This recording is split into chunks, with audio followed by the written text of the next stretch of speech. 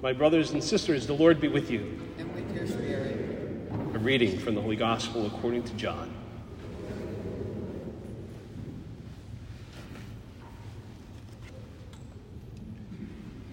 In the beginning was the Word, and the Word was with God, and the Word was God. He was in the beginning with God. All things came to be through him. Without him, nothing came to be. What came to be through him was life. And this life was the light of the human race. The light shines in the darkness, and the darkness has not overcome it. A man named John was sent from God. He came for testimony to testify to the light, so that all might believe through him. He was not the light, but came to testify to the light. The true light, which enlightens everyone, was coming into the world. He was in the world, and the world came to be through him, but the world did not know him. He came to what was his own, but his own people did not accept him. But to those who did accept him, he gave power to become children of God, to those who believe in his name, who were born not by natural generation, nor by human choice, nor by a man's decision, but of God. And the Word became flesh and made his dwelling among us. And we saw his glory, the glory as the Father's only Son, full of grace and truth. John testified to him and cried out, saying, "This was he of whom I said, the one who's coming after me ranks ahead of me, because he existed before me." From his fullness, we have all received grace in place of grace. Because while the law was given through Moses, grace and truth came through Jesus Christ. No one has ever seen God. The only Son, God, who is at the Father's side, has revealed him. The Gospel of the Lord. Praise you, Lord Jesus Christ.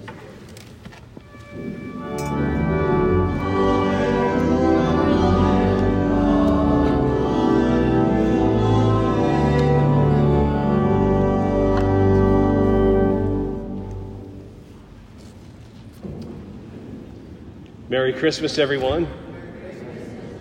On behalf of our pastor, Father Joe, and Father Francesco, Father John, and the entire parish family and staff here at Holy Family, it's my sincere wish that you have a happy and healthy Christmas.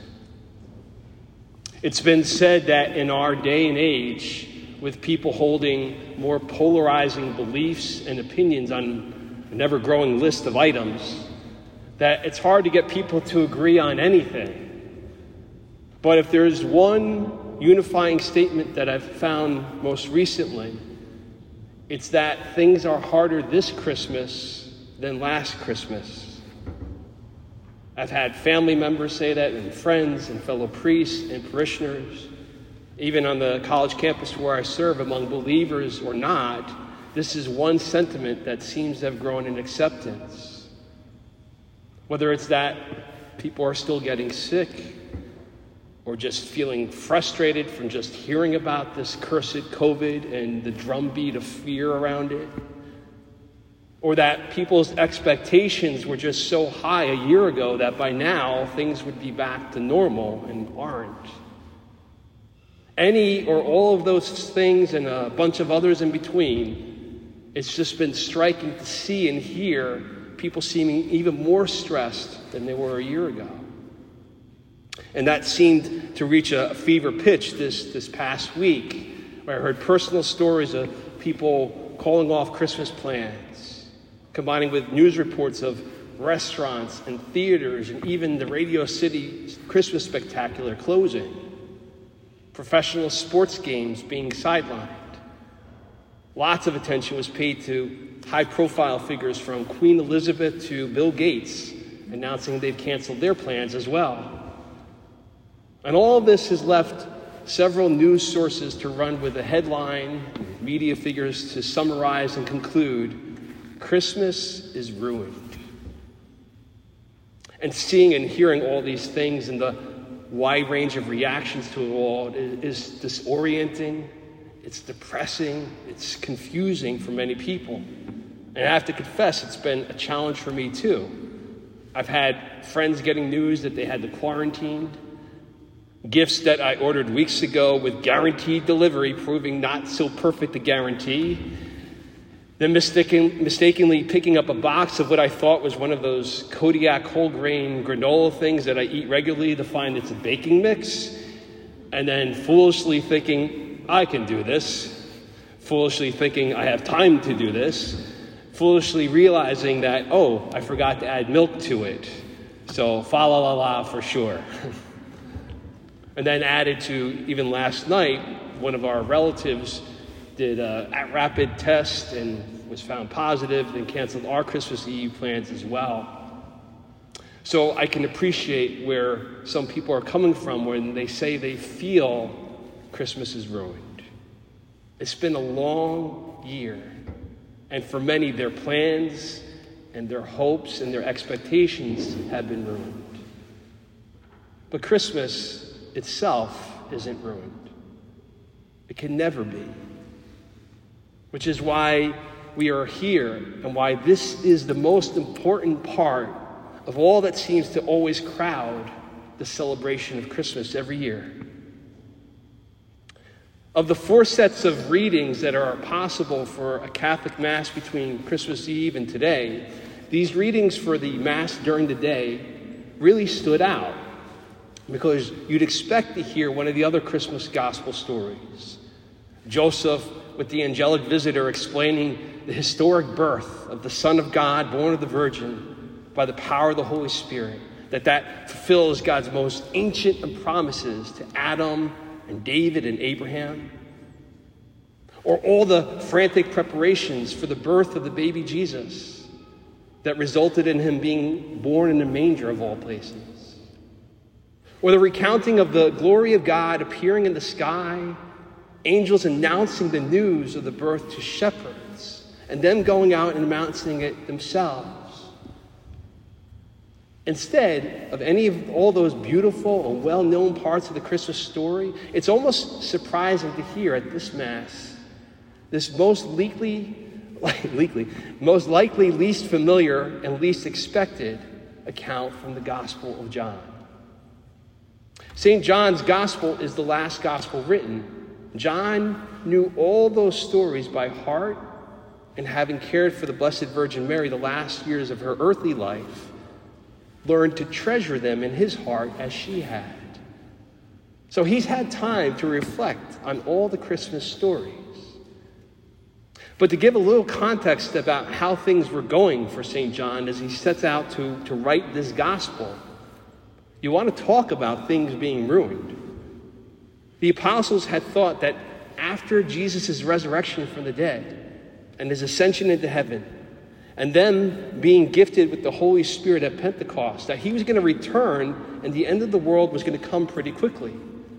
And the fullness of God's kingdom would be revealed and established. Yet that was far from what happened. The reality was, as John sets his hand to paper, or rather papyrus, he's the last apostle alive at this point.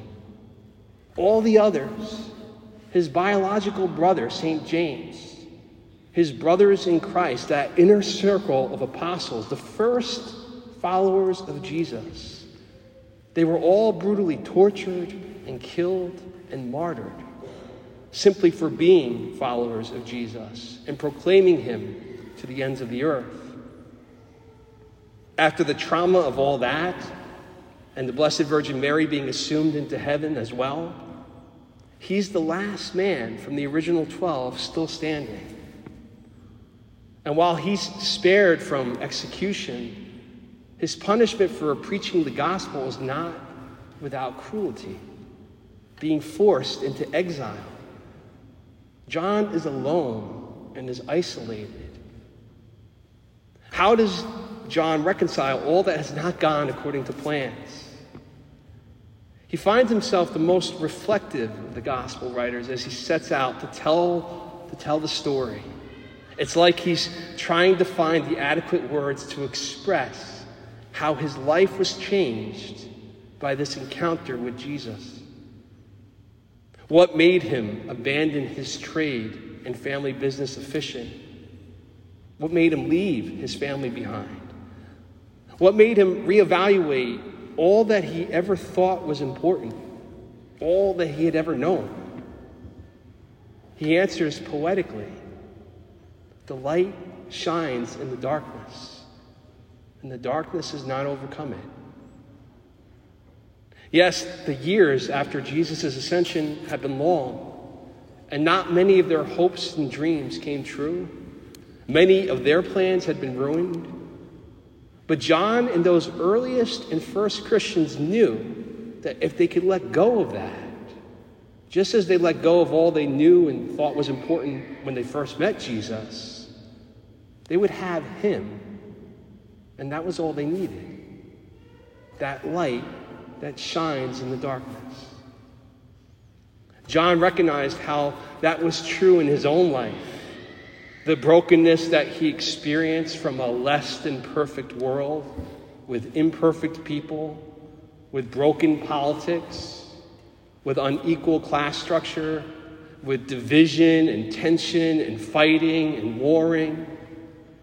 From the very first day that John encountered Jesus Christ, it was clear as when light is contrasted with darkness.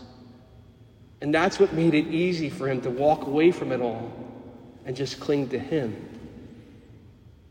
And that was true of all of Jesus' first followers. As John says, to those who did accept him, he gave power to become children of God. They could contend with the brokenness of their world. They could overcome it. They could transform it because the Word had become flesh and made his dwelling among them. There was a way out of all that was ruined. The darkness, the things that threatened to ruin everyone and everything, that still exists. Even though Jesus is the life that is the light of the human race, people sadly still fall for temptations that lure them to look at other things and other places and other people for that which brings them their true identity. But John points out that even his own people did not accept him. But for those who did, and those who still do, he gives power to become children of God. Becoming children of God, that is the gift of Christmas. John wants us not to focus simply on Jesus' birth, but how that's caused our rebirth, what some of our Protestant brothers and sisters would call being born again, being baptized into him. He who still lives and still exists is still among us here and now in this place, especially here as we receive his word and we receive his body and blood in the Eucharist from this altar. These sacred realities help us to experience how the Word became flesh and made his dwelling among us. And we saw his glory. The glory as the Father's only Son, full of grace and truth. With that grace, the darkness that still threatens and frightens so many of us can be overcome.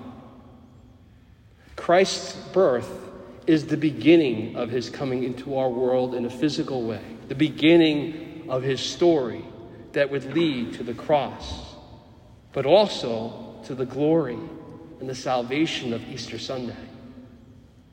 God loved us so much that he sent us his only begotten Son, a Son who loves us. And so Jesus Christ is born. And that's why this Christmas and every Christmas can never be ruined. Merry Christmas.